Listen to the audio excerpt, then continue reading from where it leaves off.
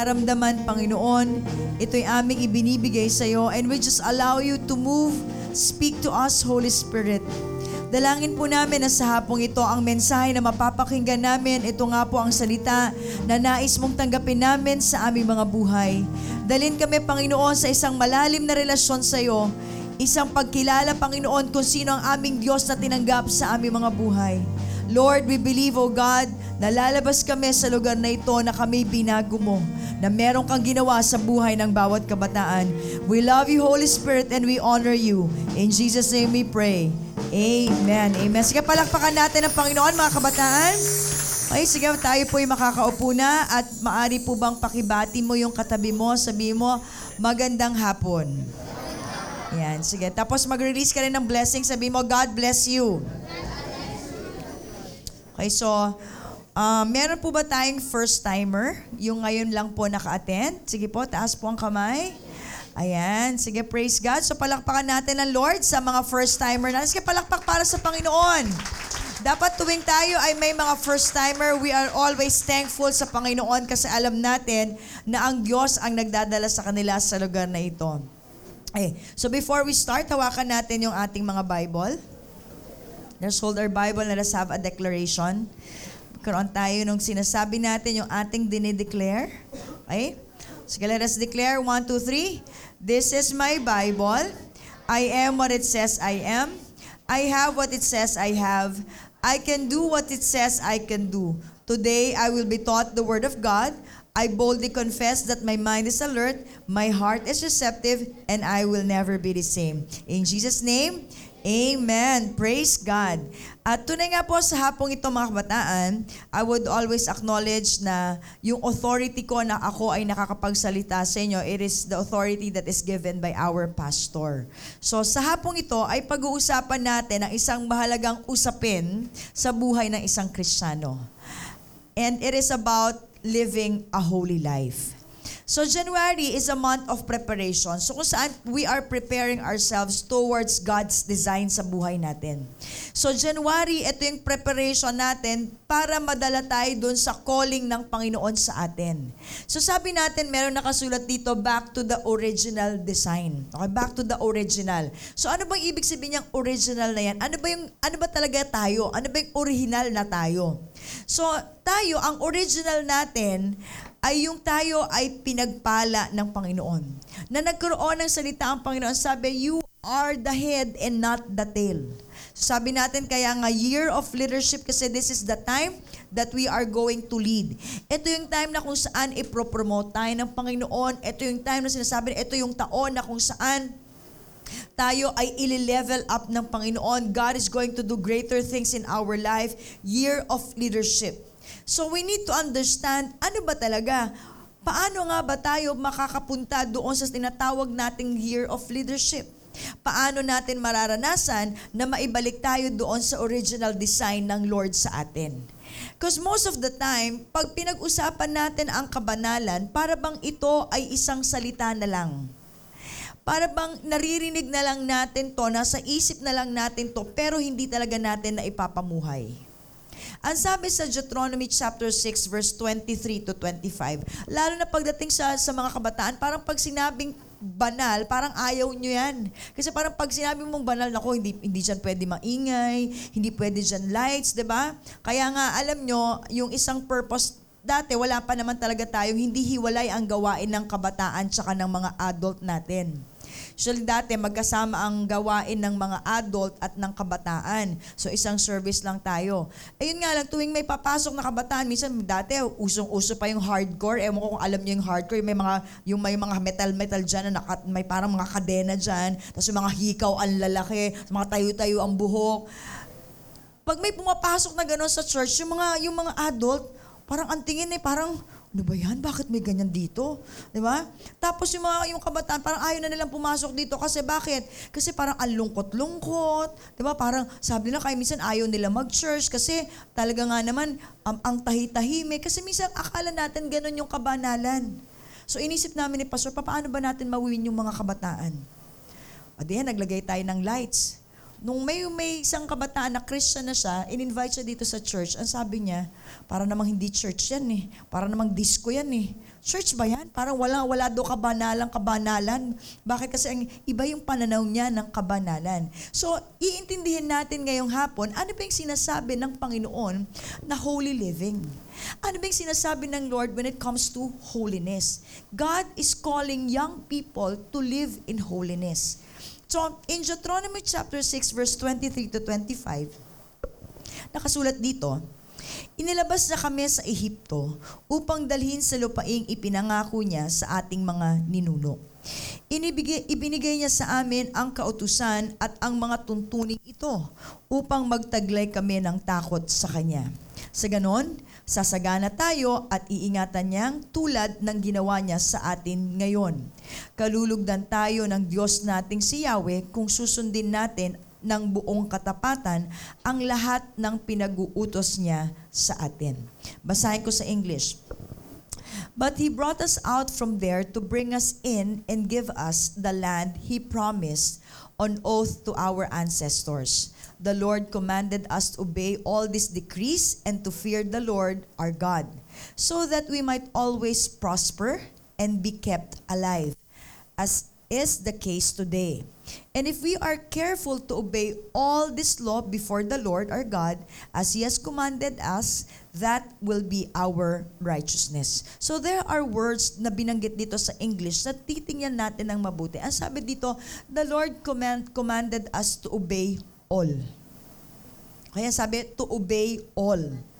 So yung command daw ng Lord, dapat daw ito ay nagkakaroon tayo ng obedience. Hindi lang ilan, hindi lang yung gusto mo. Ang sabi, obey all. Bakit? Kasi pag inobey mo lahat ng sinasabi ng salita ng Panginoon, ang sabi dito, and always prosper.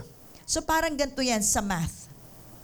Diba yung parang 1 equals 1. Diba yung mga ganon? 2 equals 2. Diba, meron yung 2 greater than 3, mga ganyan. Or 3 greater than 2 pala, something like that. Pero dito, parang ganito yung 1 equals 1. Ang sabi, obey all equals prosper always. So kung gusto mo daw maranasan a life that is being prospered, a life that is being blessed, a life receiving the promise of God, ang sabi dito, obey all. Sabi mo nga sa katabi mo, obey all. So ito yung panahon nila Moses at Joshua na kung saan sinabihan sila ng Panginoon na ilalabas nila ang mga Israelita sa Egypt. Kasi dito sa Egypt, sila ay inaalipin. So dumating yung time ang mga Israelites, they are crying before the Lord. Sabi nila, hirap na sila. So pinakinggan sila ng Panginoon. So ginawa ng Panginoon, kinausap si Moses at si Joshua. Ang sabi, sige, ilabas nyo. Ilabas nyo ang mga Israelita dyan sa Egypt. So, in chapter 6 verse 23, ang sabi dito, but He brought us out from there. Ano yung sinabi na there na yon? Yun yung Egypt. And to bring us in. Sa yung sinasabing bring us in, that is the promised land. So sila ay inilabas sa Egypt para dalhin sa promised land. Pero bago makarating sa promised land, meron silang journey. Meron silang dinaanan. At yung dinaanan nila, ang tawag doon is yung wilderness. Okay, doon sila naglakbay. So sabi, dito may promise ang Panginoon. Kaya anong plano ng Diyos? Makalabas kayo sa Egypt at pagkalabas nyo sa Egypt, may pupuntahan kayo. Hindi lang kayo basta nandyan sa labas ng Egypt. Ang pupuntahan ninyo, makapasok kayo sa promised land. So walang plano ang Lord sa kanila na manatili lang sa labas ng Egypt, which is the wilderness.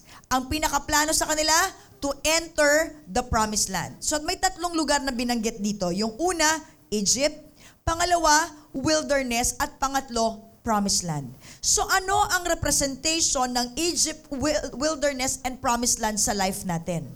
Yung Egypt, young people, every time na babanggitin ang word na Egypt, it connotes or it represents slavery.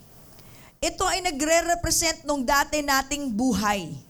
Yung old life. Ano ba yung old life? Life in sin, life under curse, yung buhay na hawak ni Satanas. Ito yon, Egypt yon. So ang bawat isa sa atin, meron tayong Egypt moment ng buhay natin nung hindi pa tayo connected sa Panginoon. Ngayon, nung tayo ay nakakilala na sa Panginoon, from Egypt, dinala tayo sa wilderness. And this is our life now, yung nakakilala ka sa Panginoon. Pero, ang tanong, ito na ba talaga yung lugar natin? Ito na ba talaga yung pagkakatawag sa atin ng Lord? No, young people, there is still what we call the promised land. And that is our final destination.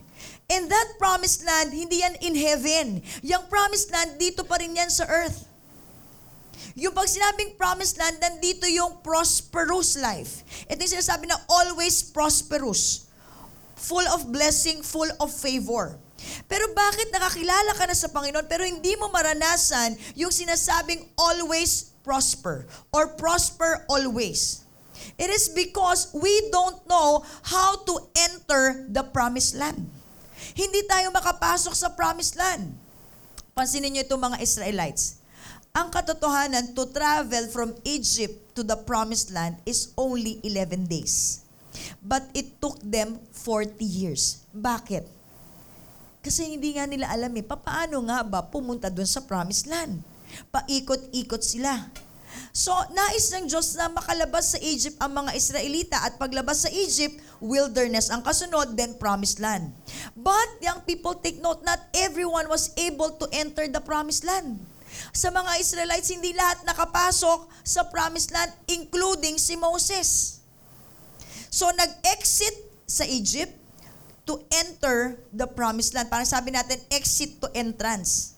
Pero mga kabataan, ang nangyari sa kanila, nag-exit nga, but they remained so long in the wilderness. Parang tayo. Umexit tayo sa dati nating buhay, inalis tayo ng Lord doon sa life of slavery, under the curse of the enemy, under the hold of the enemy, under the life of hopelessness, sadness, diba? No direction.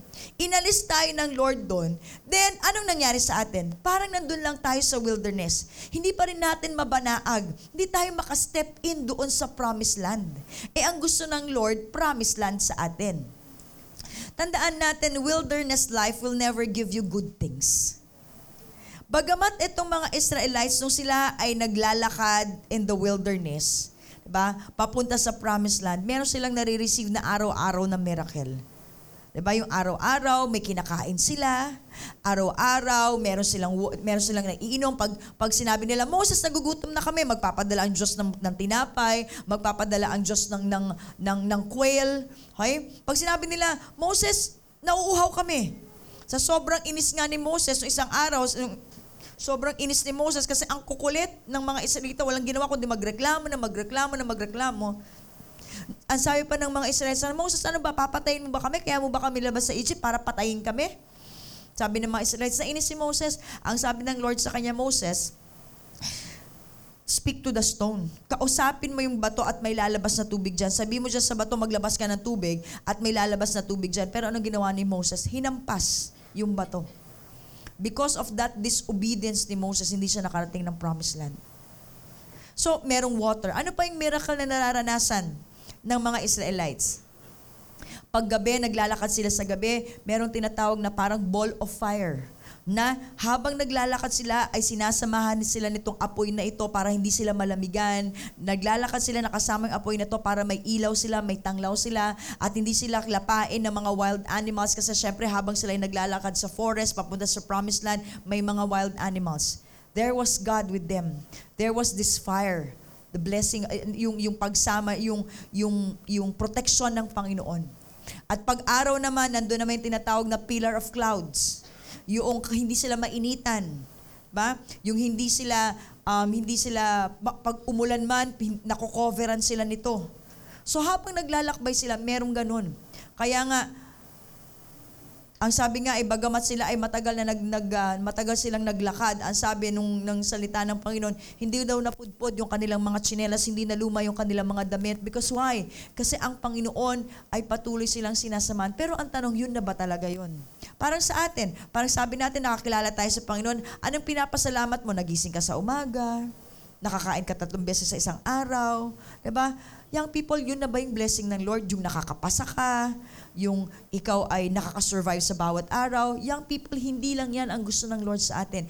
There is a promised land na nais ng Panginoon na puntahan natin. Kaya lang, itong mga Israelites hindi makapasok. Parang tayo, hindi tayo makapasok sa promised land. Kaya kahit anong miracles ang pinaniniwalaan natin, hindi yan palatandaan na maayos na ang buhay natin. Hindi yung nagigising ka na umaga, parang sabi mo, ito na yung buhay mo. No, there's more to it. Ang mga Israelita, araw-araw nakakaranas ng himala. Kaya lang bandang huli, anong ginawa ng Lord? Dahil sa kanilang disobedience sa Panginoon, lahat ng may edad 20 pataas, pinatay ng Lord. Bakit? Ang titigas ng ulo. Mga hindi masunurin. Sino dito mga 20 years old pataas? Taas ang kamay. Mga 20 years old pataas. Praise God, buhay ka pa. Pagamat matigas ang ulo. No, ha? Pero si Lord nung time din, lahat ng matigas ang ulo na hindi sumusunod sa Panginoon, 20 years pataas, nilipol ng Panginoon. Pinatay ng Panginoon. Alam nyo mga kabataan, isa sa problema naming mga pastor, na kahit na mangaral kami tuwing linggo, araw-araw sa inyo, kung hindi naman namin kayo maipapasok sa promised land, sayang. We missed out something sa life natin. Sabi ko nga, kahit nga si Moses hindi nakapasok. Pero ang plano ng Lord, papasukin ka sa promised land. Yung hindi ka lang manatili sa wilderness. Yung hindi ka lang outsider. Bakit ka outsider? Kasi nandun ka lang sa labas ng Egypt. Nakaalis ka nga sa gawa ng kaaway. Nandito ka lang, dito sa buhay na to, pero hindi ka makapasok sa promised land. Outsider ang tawag dyan. Samantalang anong destination ko? Nung dinesign ako ng Lord, back to the original. Ano ba yung back to the original? A life that is blessed. A life that is always victorious. Okay? So, in Deuteronomy chapter 6 verse 24, ang sabi dito, the Lord commanded us to obey all these decrees and to fear the Lord our God so that we might always prosper and be kept alive as is the case today. Ang sabi dito, ang problema sa mga outsiders, hindi marunong mag-obey. Kaya pala hindi makapasok sa promised land. Kaya pala hindi maranasan yung always prosper, hindi maranasan yung bonus na matagal mabuhay because there is no obedience. O mayroong pagsunod pero hindi lahat sinusunod. Ang command ng Lord, all. Sabi mo nga, all. Sinusunod ang lahat. Ang mga Israelita noon, sanay kasi sila sa buhay na slave. Yung sumusunod lang kasi slave sila. Yung sumusunod sila dahil natatakot sila. Sumusunod sila kasi baka pagalitan sila ng paraon. Sumusunod sila kasi alam nila pag nagalit ang paraon sa kanila, parurusahan sila. Kaya ngayon na sila ay nakalaya na, paglabas nila, hindi na sila alipin, wala na sa kanilang umaalipin.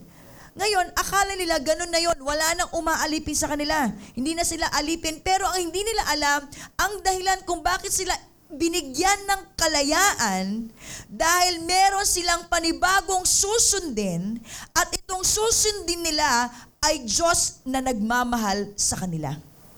Diyos na binigyan sila ng kalayaan. Diyos na gusto silang dalhin doon sa promised land, pero hindi nila alam yon. Kaya young people, pinalaya tayo ng Panginoon from the hands of the enemy, from the curse of sin, hindi para gawin ang gusto natin, kundi pinalaya tayo para makapasok sa promised land, at ang pagpasok sa promised land is to obey God. Amen ba? Naintindihan ba natin mga kabataan? So wala na ngang umaalipin sa'yo. Kaya lang, gusto kong malaman mo, meron ka naman bagong Diyos na dapat sundin. Dati ang Diyos mo, si Satanas. Ang Diyos natin, sarili natin. Now, when we accepted Jesus as our Lord and Savior, sabi mo, Lord, tinatanggap kita, Jesus, sa aking buhay bilang Panginoon at sariling tagapagligtas, pinalaya ka, pinatawad ka. O magkatapos nun, ano na? Kailangan namang maintindihan, meron kang Diyos na kailangan mong sundin.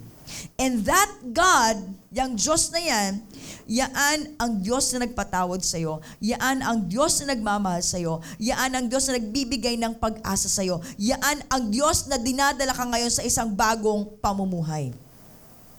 So, Nung makakilala ka sa Panginoon, nakaalis tayo ng Egypt. Now, akala natin okay na. Pero ang totoo, wilderness ka pa rin. Kaya minsan, di ba, Kristyano ka na, pero sinasabi mo, parang paulit-ulit. Parang andito pa rin ako. Kahit na sabi mong, Christian na ako, anak ako ng Diyos, parang meron ka pa rin hinahanap. Parang meron ka pa rin gustong puntahan. Because the truth is, you are just in the wilderness. Wala ka pa sa promised land, which is your final destination.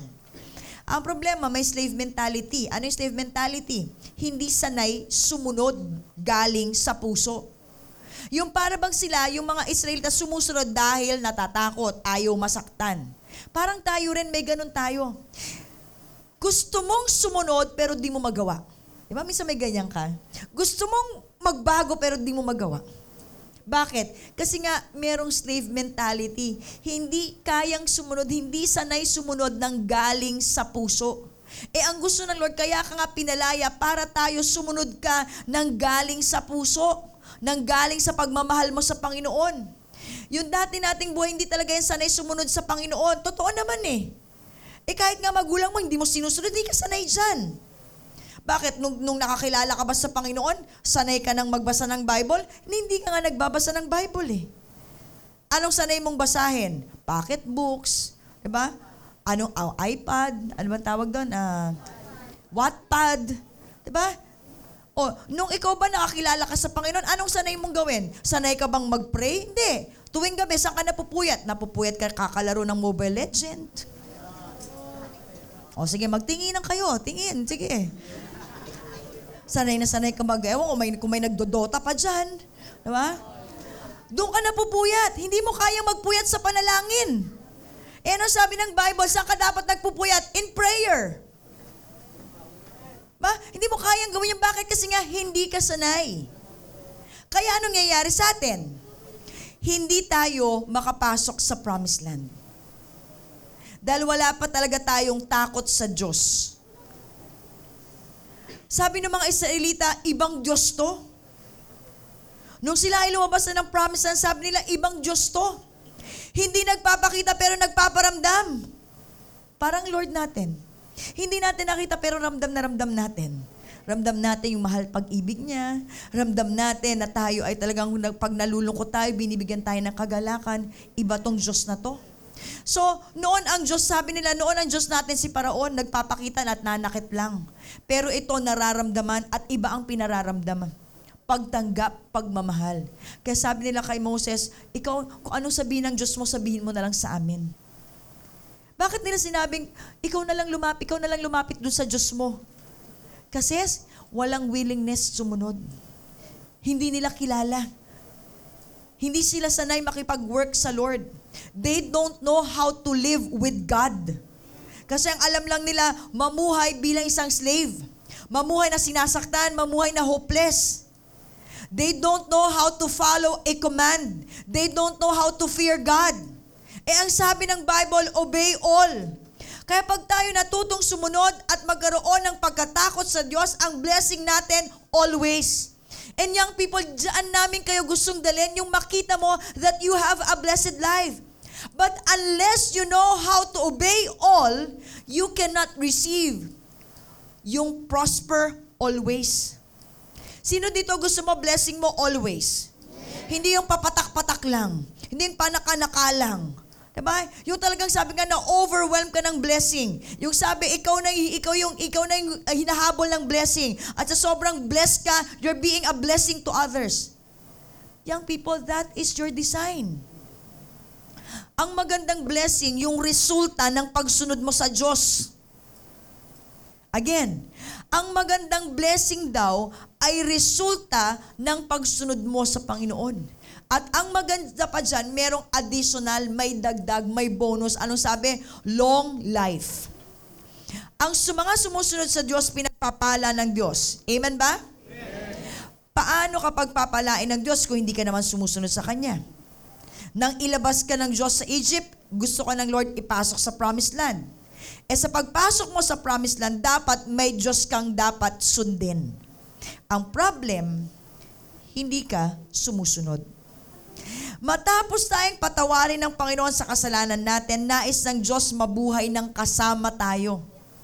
Diba? Kaya nga yung sinare nung tayo makakilala sa Panginoon, ewan ko, natatandaan yung sinare sa inyo. Sabi, bakit ka nga ba nilikha ng Diyos? Kasi nais ng Diyos na ikaw ay makapiling, makasama, makausap. Diba? Yun ang gusto ng Panginoon sa atin. Kaya nga anong sabi? Unless a man be born again, he cannot see the kingdom of God. Kapag umalis na tayo sa kamay ni Satanas, may bago na tayong Diyos na dapat sundin. Dapat meron kang nasusunod sa buhay mo at ang nasusunod sa buhay mo, sabihin mo sa katabi mo, hindi ikaw. Kundi ang Panginoon. Pero pansinin mo ha, ikaw nakakilala ka na sa Panginoon pero ang nasusunod pa rin ikaw. Pag sinabi ng katawan mo, tinatamad ka, huwag ka na mag-church, hindi ka mag-church. Pag sinabi ng katawan mo, inaantok ka na, huwag ka na magbasa ng Bible, hindi ka na nagbabasa ng Bible. Pero sabi mo, Jesus, you're my Lord and Savior. Eh, ang totoo, ang Lord mo pa rin, sarili mo. So kapag ginawa mong Diyos si Lord, may batas. May batas siya na dapat nating sundin. Kaya dapat matutunan nating sumunod at magkaroon ng pagkatakot sa Diyos. In Deuteronomy chapter 6 verse 20, ang sabi, in the future, when your son asks you, what is the meaning of the stipulations, decrees, and laws that the Lord God has commanded you?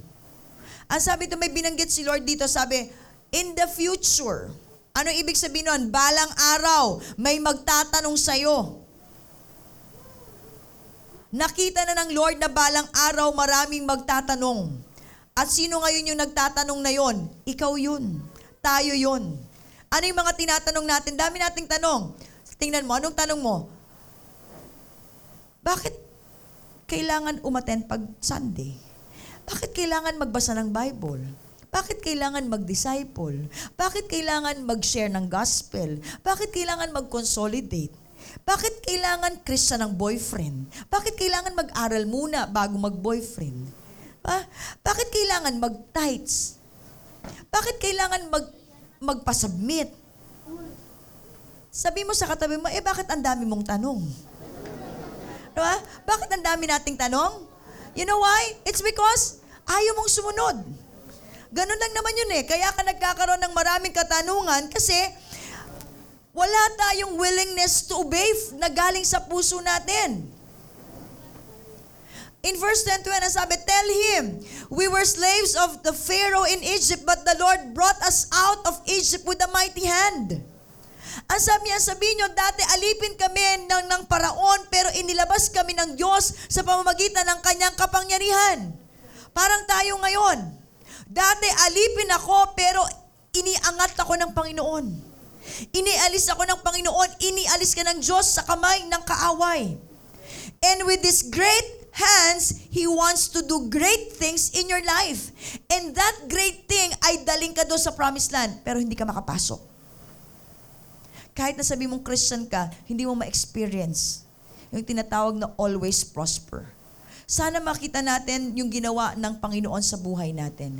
Kung papaano tayo pinalaya ng Panginoon. From a life that is hopeless, binigyan tayo ng hope. From a life of a sinful life, ginawa ng Lord, He turned this sinful life into a forgiven life. This life that is going to hell.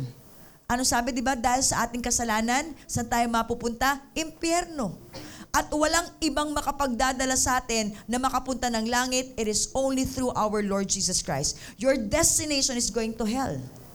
Pero ano ginawa ng Lord? Niligtas ka, pinatawad ka, nilinis ka ngayon. Saan ka pupunta? Sa langit. Young people, walang makagagawa niyan. Lahat yan ginawa sa atin ng Panginoon. Para saan? Para lang sa sarili mo? Hindi. Ginawa ng Lord dyan sa life mo para makasunod tayo sa Kanya. Makilala natin na siya ang nagpalaya sa atin, siya ang nagpatawad sa atin, siya ang nagdala sa atin na mapunta ng langit at hindi mapunta ng impyerno. Kaya anong gagawin natin? Dahil sa ginawa ng Lord na yan sa buhay natin, young people, you have to see. Kaya ka susunod dahil matindi ang ginawa ng Lord sa'yo.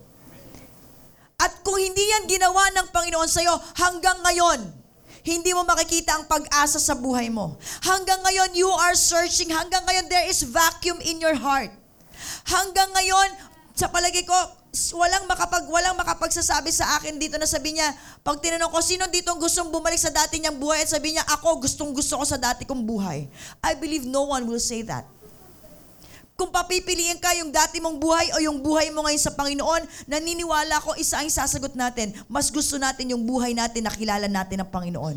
Amen ba? Amen. So, ito yung gusto ng Lord na makita sa atin. So ngayon, dahil ginawa ng Panginoon sa atin yan, mga kabataan, young professionals, kailangan makita natin, itong buhay na to, kailangan sumunod sa Diyos. In Hebrews chapter 12, verse 14, ang sabi, make every effort to live in peace with everyone and to be holy. Without holiness, no one will see the Lord. So tinutukoy na salita ng Diyos ang kabanalan. So sino dito ang sabi mo, Lord, this 2019, isasaayos ko buhay ko? Wala sigurong nangarap sa inyo, itong 2019 ay mas grabe akong magiging masama. Itong 2019, magpapakabagsak ako. Itong 2019, magpapakasaway ako. Itong 2019, gagawa ako ng mga bagay na hindi kalugod-lugod sa Panginoon. I believe isa sa sinabi natin this 2019, Lord, gusto ko na maging totoo sa iyo. Lord, sisirosohin na kita. Lord, I want to live in holiness. Isasaayos ko yung buhay ko. Ang sabi, because without holiness, no one will see the Lord. At alam natin, young people, kapag hindi tayo nabubuhay sa kabanalan, hindi natin makakatagpo ang Panginoon. And without God, apart from God, we are nothing. Apart from God, we cannot do anything. Kaya kabataan, hindi po pwede na walang Diyos sa buhay mo. Hindi po pwede na hindi ka susunod sa Panginoon. Hindi mabuti na hindi natin nakakatagpo ang Diyos. And it is impossible to enter the promised land without God. It is impossible to enter the promised land without obedience. Hindi mabuti na wala tayo sa presensya ng Diyos. Madalas, hindi na natin nabibigyan ng halaga ang presence ng Lord sa life natin. Samantalang, only the presence of God in our lives will bring us into holiness. Unless you are in the presence of God, unless you are into obedience to God, that's the only time makakapasok ka dun sa kalooban ng Panginoon. Iba kasi ang pagkaunawa natin sa salitang kabanalan. Akala natin, mga kabataan, ang kabanalan, yung ikaw ay nakasuot ng damit na puro puti. Pag puting-puti ka, di ba, naka-close neck ka, long sleeves ka, mahaba yung suot mo, banal ang itsura niyan. Yan ang banal. Akala natin ganun yung banal. Pansinin niyo si Jesus. Nung time na hinuli siya ng mga soldiers, na-identify ba na siya yung Jesus? Hindi naman, di ba? Bakit? Malamang kung si Jesus ay naka-long sleeves, nakaputi, katulad ng suot ng mga Sadducee, ng mga pari noon, huling-huli si Jesus. Hindi siya nahuli eh. Kailangan pa siyang ituro ni Judas eh. Diba?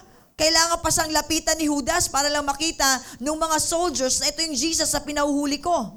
So doon lang natin makikita na ang kabanalan hindi yan sa suot. Pero hindi ko naman sinabi, mag-maiksi ka na. Pwede naman pala eh. Diba? Mag-norts ako. Diba yung shorts na parang belt, hindi pala doon nasusukat. Hindi ganun yun. Kasi sabi natin, hindi yan sa nakaputi ka, hindi yan sa mahaba yung buhok mo, di ba? Pag mahaba na yung buhok mo, di ba? Banal na banal. Di ba? Yung tipo pang wala kang make-up, banal ang itsura mo. Pag wala kang make-up, wala kang jewelries, banal ang itsura mo. Di ba? Hindi ganun ang pagiging itsura ng banal. Yung hindi ka nakaganto, hindi ka nakaganyan, hindi ka nakaligo, banal yun. Hindi ganun yun. Diba? Ano ba talaga ang ibig sabihin ng kabanalan na itinuturo ng Panginoon sa atin? So what is to live a holy life? Young people, this is the cry of our young people. Ito yung sigaw natin. Di ba kung yung mga nagrarally sa labas, ang sigaw nila, makibaka, di ba yung mga ganon, makibaka, ibaba ang presyo, ang sigaw natin, we are the difference maker. Di ba? Tayo, we are the generation that loves God. Yan ang sigaw natin. Yan ang sinisigaw natin, ako ay difference maker. Kaya nga meron tayong youth group na ang tawag natin, the difference maker. Pero, young people, ano ba talaga yung sinasabing difference maker na yan? Ang difference maker na sinasabi natin ay ang mga kabataang handang tumayo na mamuhay in holiness. Living a life of holiness. What is to live a holy life? 1 Peter 1:13-15. Kaya nga, ihanda ninyo ang inyong mga isipan para sa dapat ninyong gawin. Maging mahinahon kayo at lubos na umasa sa pagpapalang tatamuhin ninyo kapag nahayag na si Jesucristo. Bilang masunuring mga anak, huwag kayong umayon sa masasamang pagnanasa tulad ng ginagawa ninyo nung kayo'y wala pang tunay na pagkaunawa. Dahil ang Diyos na pumili sa inyo ay banal, dapat din kayong magpakabanal sa lahat ng inyong ginagawa. Ang sabi dito, dapat din kayong magpakabanal sa lahat ng inyong ginagawa. Therefore, with minds that are alert and fully sober, set your hope on the grace to be brought to you when Jesus Christ is revealed at His coming. As obedient children, do not conform to the evil desires you had when you lived in ignorance. But just as He called you is holy, so be holy in all you do. So, hindi dapat natin baliwalain ang tungkol sa pamumuhay sa kabanalan.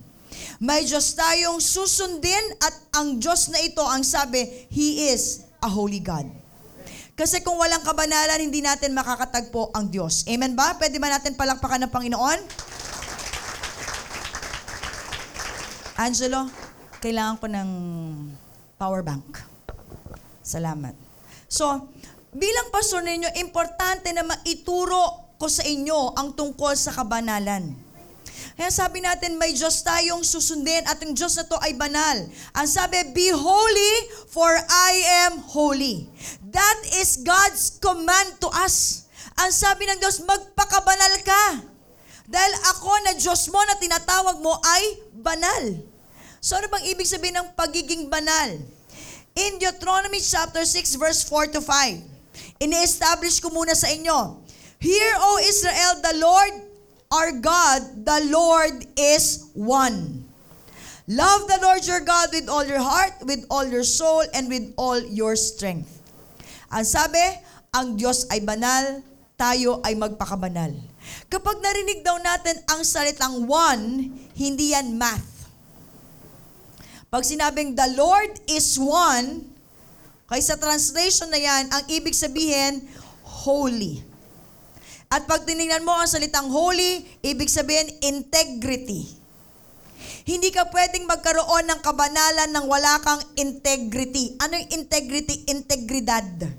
Pag sinabing integrity, this is about your life. This is about your character. Pagiging ikaw, ang sabi, be holy. Sabi mo nga sa tabi mo, be holy. Kaya ang sabi natin, the Lord is holy, ibig sabihin, the Lord is with integrity. So saan nagsimula ang salitang integrity? Thank you, Ate.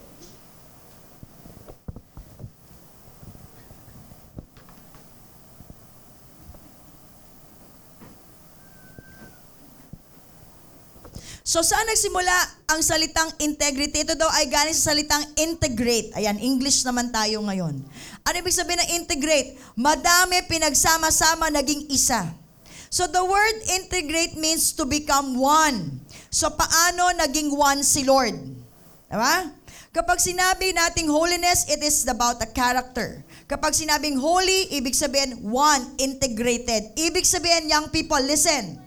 Kung ano ang iniisip, yun ang sinasabi niya, at kung anong sinasabi niya, yun ang ginagawa niya. Yun ang Diyos natin. Diba ganun ang Panginoon? Kung ano yung nasa isip ng Diyos na pagpalain ka, sasabihin niya, I want to bless you. You're a blessed creation. Pag sinabi ng Lord, you're a blessed creation, ginagawa niya. Ginagawa niya na pagpalain ang buhay mo. Ganun ang ating Panginoon. Anong iniisip, yun ang sinasabi, yun ang ginagawa. Pero sa atin, marami sa atin, iba ang nasa isip, iba ang sinasabi, iba ang ginagawa. Iisang tao, pero pansinin mo, iba nasa isip. At kung anong nasa isip, hindi yun ang sinasabi. At kung anong sinasabi, hindi yun ang ginagawa. Kaya parang ikaw may tatlo kang muka.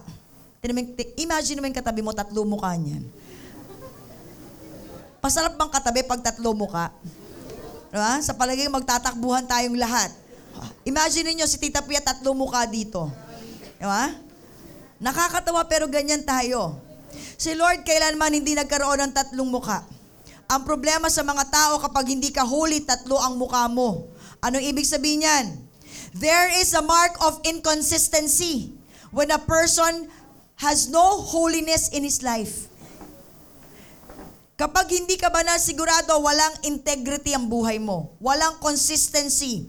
Hindi kailanman nagiging isa. Sino kaya dito gusto mo magkaroon ka ng boyfriend o magkaroon ka ng asawa in the future? Sabi sa'yo, mahal ka pero hindi naman pinapakita. Iba yung sinasabi sa pinapakita. Diba? Parang ganito, minsan kapag nasa church ka, ang sabi mo talagang dalawang kamay mo nakataas, praise the Lord. Pero pag uwi mo ng bahay, erase the Lord. Bakit? Hindi na ikaw kung anong nasa church ka. Yung para bang, tingnan mo yung katabi mo, ang bait ng itsura. Diba? Kanina, nung mga young people, talagang mga kababae, may mga bata, may mga naglapitan pa sa akin, talagang niyakap ako, nag-bless sa akin. Sayang-saya sila. Eh, ang tanong, sa loob ng bahay mo, ganyan ka ba? Kung makabless ka sa akin, halos higitin mo yung kamay ko eh. Di ba? Maabot mo lang yung kamay ko, makabless ka lang sa akin. Pero pagpasok mo, pag-uwi mo sa bahay, pinapansin mo ba nanay mo? Nagbe-bless ka ba sa nanay mo? Di ba? Niyayakap mo ba nanay mo? Sumusunod ka ba? Samantalang dito sa church, di ba? Pag dumaan ako sa harapan mo, talagang parang hindi ka makakilos, parang talagang ang bait-bait ng dating mo. Samantalang sa bahay mo, padaan-daan na nanay mo, nakataas pa rin paa mo, wala kang pakialam. Paano yun? So, hindi ka isa. Iba ka sa church, iba ka sa bahay mo. Anong nangyayari kay Lord pag nasa bahay ka? Erase the Lord. Nawawala yung pagiging ikaw pag nasa church ka. Eh pag nasa school ka, nasa trabaho ka, ano nang dating? Where is the Lord? Bakit? Wala nang testimony mo. Diba? Dito sa church, sabi mo, Lord, I will live for you. Pagdating mo sa school, nangungopya ka. Sabi mo, Lord, susunod ako sa'yo. Diba? Tapos, pagkasama mo barkada mo, inom sila, inom ka rin. Sinungaling sila, sinungaling ka rin. Ano nangyari? Where is the Lord sa'yo? Nasaan ang testimony mo? Pag wala kang problema, anong sabi mo? Thank you, Lord. Talagang sayang-saya ka pa. Eh kapag may problema, anong sabi mo kay Lord? Later ka na, Lord. Ano nangyari? Ayoko na. Atras na ako. Young people, meron kang 3 mukha eh. Meron kang 5 mukha. Diba? Ang dami mong mukha. Kaya hindi ka makapasok sa promised land. Eh ang gusto na sabi ng Lord, yung being holy, being one. Ang hirap kabataan ng kasama o kausap, pagkaharap mo, okay. Pero pag nakatalikod na, iba na ginagawa. Kasi hindi tayo sanay mabuhay ng one. Hindi tayo sanay mabuhay ng isa. At yung sabi natin, yung isa na yon, that is being holy. Matthew chapter 5 verse 48. Be perfect therefore as your heavenly Father is perfect. Be perfect for I am perfect, sabi ng Lord. Anong ibig sabihin ng salitang perfect dito? Translated dito, hindi ibig sabihin dito hindi ka na makakagawa ng kasalanan. Yung sinasabi na perfect dito, yung holy. Pag sinabi nating perfect, isa lang. Isang isip, isang salita, isang gawa. Kung ano ang tinatanggap mong salita ng Diyos sa isip mo, yaan ang sinasabi mo, yaan ang ginagawa mo, yaan ang gusto ng Lord na maging buhay natin ngayon. Whatever you receive in the Word of God, whatever is in your mind, that is your declaration for your life. And whatever you say in your life, that is what you do in your life. Kabataan, yan ang tawag sa atin ngayon. Dapat ganyan ka. Sabi mo nga sa katabi mo, naintindihan mo ba? Holiness is perfecting oneness sa buhay natin. Pag sinabi mong mahal mo ang Panginoon, sinabi sa iyo, mahal mo ba ang Panginoon? Sabi mo, mahal kita Panginoon. Dapat yan ang ina-act out mo. At ano ba ang pagmamahal sa Panginoon? You love the Word of God. You love to worship God. You love to be in communion with God. Yung nagpe-pray ka sa Panginoon. You love to be in fellowship with God. You love to be in the family of God. Pero pansinin mo, sabi mo, mahal mo ang Panginoon. Hindi ka nagbabasa ng Bible, hindi ka nagpipray, hindi ka umaattend ng cell group, hindi ka nagtitraining.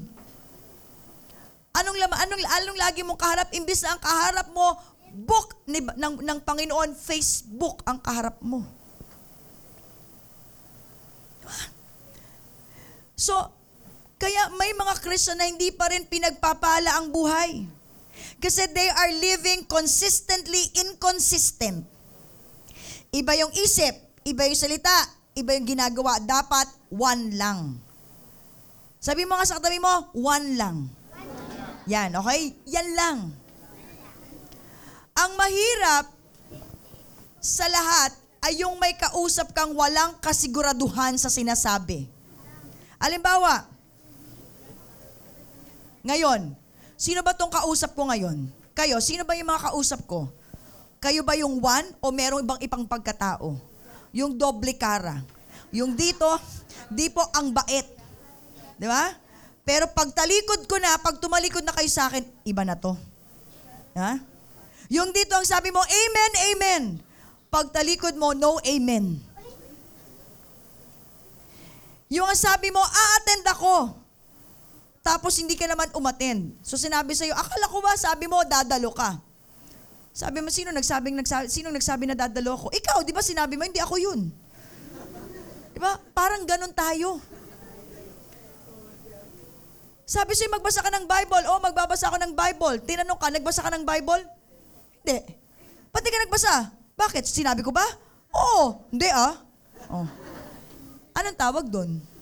Doble muka. Sino yon? Ibang mukha ba yon? Hindi, ikaw yun. Ibang mukha mo yon. If you are a Christian and not living with integrity, people will never trust you. Sana mga kabataan, bago ka umalis dito, kung 3 ka, isurrender mo na yung 2. Mag-isa ka na lang. Ang kailangan mo ngayon, yung mamuhay na isa lang. Isang nasa isip, isang sinasabi, at yun din ang ginagawa. When you practice unholy life, people will not trust you because you are showing inconsistency. Pag natutunan mo mabuhay sa kabanalan, mabubuhay kang may prinsipyo, may paninindigan. Mga kabataan, hindi ka po pwedeng mamuhay ng may kabanalan na wala kang prinsipyo sa buhay. Kailangan pag sinabi mong you will live a whole life, meron kang prinsipyo, meron kang pinaninindigan. Meron kang pinangahawakan at ano yon, yung buhay mo, mabubuhay para sa Panginoon. Halimbawa, dati kang nagbibisyo. Pero dahil nakakilala ka na sa Panginoon, kahit anong yaya ng barkada mong uminom ka, hindi ka na iinom. Pwede ka naman sumama sa kanila, pero hindi ka na makikisama sa kanila. Bakit? You have this principle. And what is your principle? I live a holy life.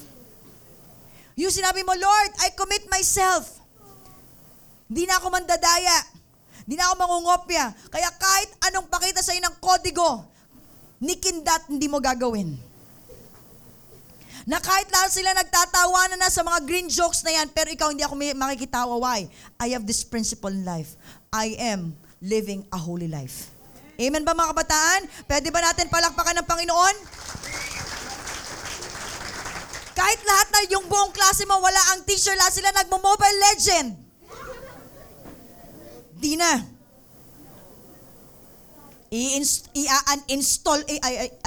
Uninstall mo na ang Mobile Legend mo. Kausapin mo nga yung katabi mo, sabi mo, seryoso to. I-uninstall mo na yan. Diba? Yung tipong lahat sila nagle-level up na, lahat sa sila, diba?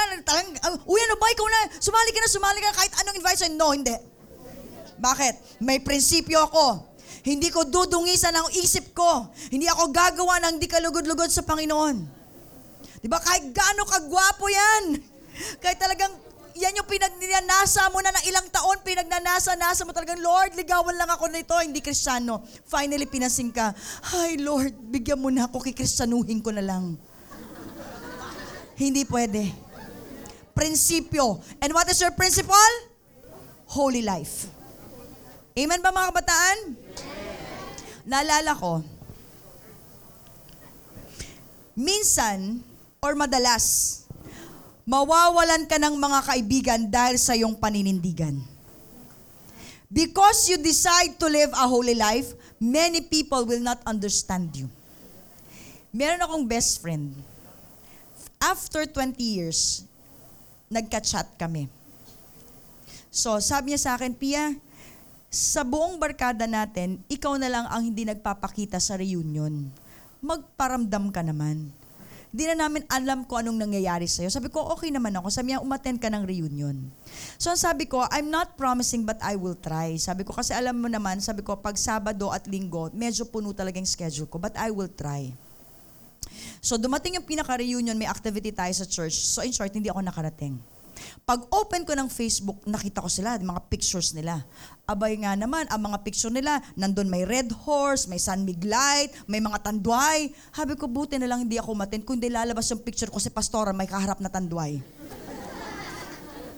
Diba? Sabi ko, buti na lang hindi ako umattend. Ngayon, sinama nila ako sa group chat. Di lahat sila, uy, magpakita ka naman, sobra ka naman, ganyan. Hindi ka na nagpapakita sa akin, ganyan, magparamdam ka naman, kahit sandali lang, mag-drop by ka naman. Sabi ko, ganito na lang usapan natin.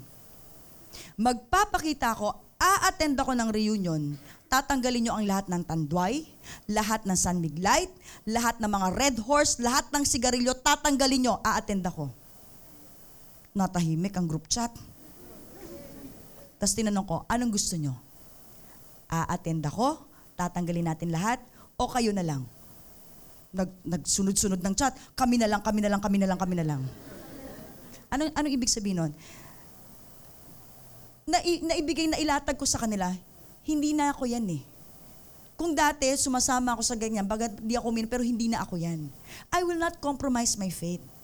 Nilinaw ko sa kanila yon.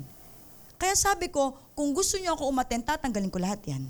Ngayon, wag nyo na akong pilitin umattend kasi hindi nyo naman magagawa yun. At hindi ako talaga makikipag-compromise because I have my principle.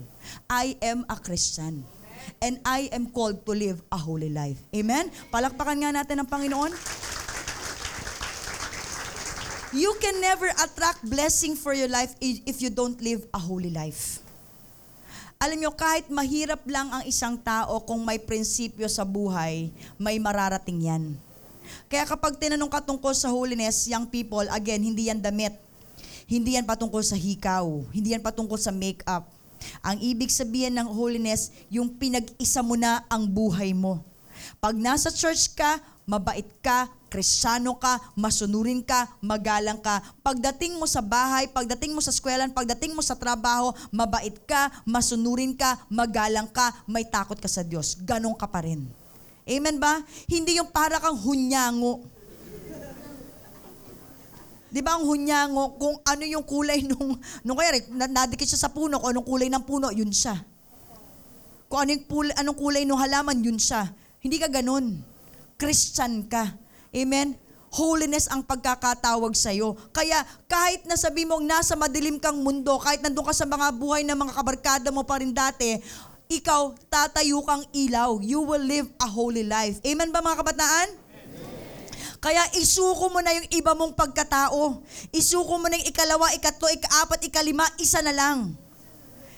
Deuteronomy chapter 6 verse 4 to 5. Hear, O Israel, the Lord our God, the Lord is one. Love the Lord your God with all your heart, with all your soul, with all your strength. Lahat daw. One yan. Isa na yan. When you serve the Lord, anong sabi? Your heart, your soul, your strength. Kahit Christian ka na, kung marami ka pa rin itinatago sa buhay mo na hindi ka lugod-lugod sa Diyos, hindi ka pa rin pagpapalain ng Panginoon. Kahit anong balik ta rin natin, God cannot bless someone who is not obedient to Him. Kaya, yung may mga itinatago pa sa Panginoon, isuko mo na yan sa Lord. Huwag mo nang ituloy. I tell you, 2019 is such a great year for you. Kung gagawin mo lang na mamuhay ka ng isa lang. Kaya nga sa tuwing pupunta ka dito, hindi mahalaga yung pagdating mo. Ang mahalaga ay yung pag-alis mo. Yung tipo bang pag narinig mo yung salita ng Diyos, anong gagawin mo sa salita ng Diyos? Hindi mahalaga yung pagpasok mo dito, ang mahalaga yung paglabas mo dito. Ikaw pa rin ba yung kinumit mo sa Panginoon? Ikaw pa rin ba yung sinabi mo sa Panginoon na mahal mo ang Panginoon? Pag lumabas ka dito, ano na, ganun ka pa rin ba? Kung dumating ka dito, kabataan, na napakarami mo,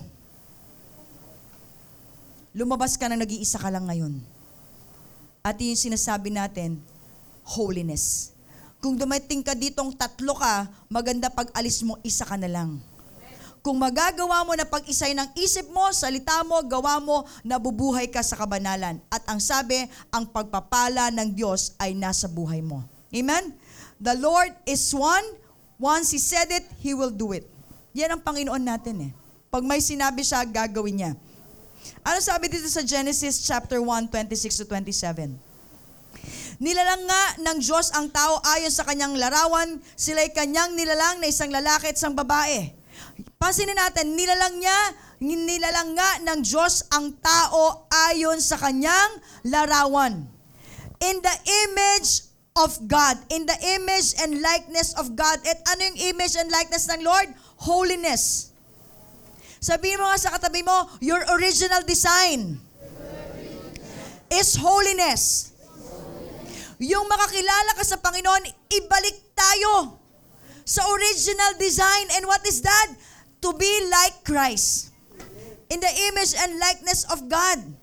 Kaya nang makakilala tayo sa Panginoon, tinutulad tayo sa image and likeness ng Panginoon. Young people, huwag ka nang gumawa ng sarili mong buhay. Huwag ka nang gumawa ng sarili mong takbuhin. Huwag ka nang magplano, mag-isip ng ito, ako, ito. No. Your design is to be like Christ. In His image. In thoughts, in words, in action. At ang sabi, pag nabuhay ka sa kabanalan, always prosper. Doon papunta ang buhay mo. Kaya ang challenge sa atin ngayon, sino kaya sa atin ngayon ang sisimulan mong mabuhay sa kabanalan? Ang kabanalan, hindi siya ritual. Ang kabanalan, ito yung sinasabi natin, what is in your mind is what you are saying and what you are doing. Pag mamahal mo sa Panginoon, nasa isip mo, sinasabi mo at yun ang ginagawa mo. Kapag sinabi mo, ginagawa mo. Kung si Lord ay one, dahil si Lord, kung anong sinabi niya, kung anong nasa isip niya, yun ang sinasabi niya, yun ang ginagawa niya sa buhay natin. When God says, He does it. Ngayon tayo, ang sabi, anong calling sa atin? Holiness. Kaya tayo, ganito rin. Diba? One si Lord, holy si Lord, tayo, one din. Holy. Yan ang calling sa atin. Kaya this time, pag nag-worship ka na kay Lord, ganito na. Nakataas na yung 2 kamay mo, ganyan na. Bakit? Paalala sa'yo. Diba? Kaya sabi nung pastor, kaya daw pala ang mga Kristiyano, hindi daw talaga makapamuhay ng holiness kasi pag nagtaas ng kamay, 5. Yan. Kaya ikaw 5 din yung pagkatao mo. Diba? Kaya mamaya pag nag-worship ka, ganito. Diba? Kaya pag magpo-post ka na sa Facebook, di na ganyan, hindi na kung ano-ano. Kundi pag nag-post ka, ganito na lang. Okay? Ha? Bakit? Ano yan? 1. Diba? Amen ba? Sige. Facebook challenge posting. Sino kaya ang una magpo-post mamaya? Nakaganyan. Doon magtatanong sa'yo, ano yan? Punta ka sa church namin para malaman mo. Diba? Sige, sabi mo sa katabi mo, kaya mong gawin yan?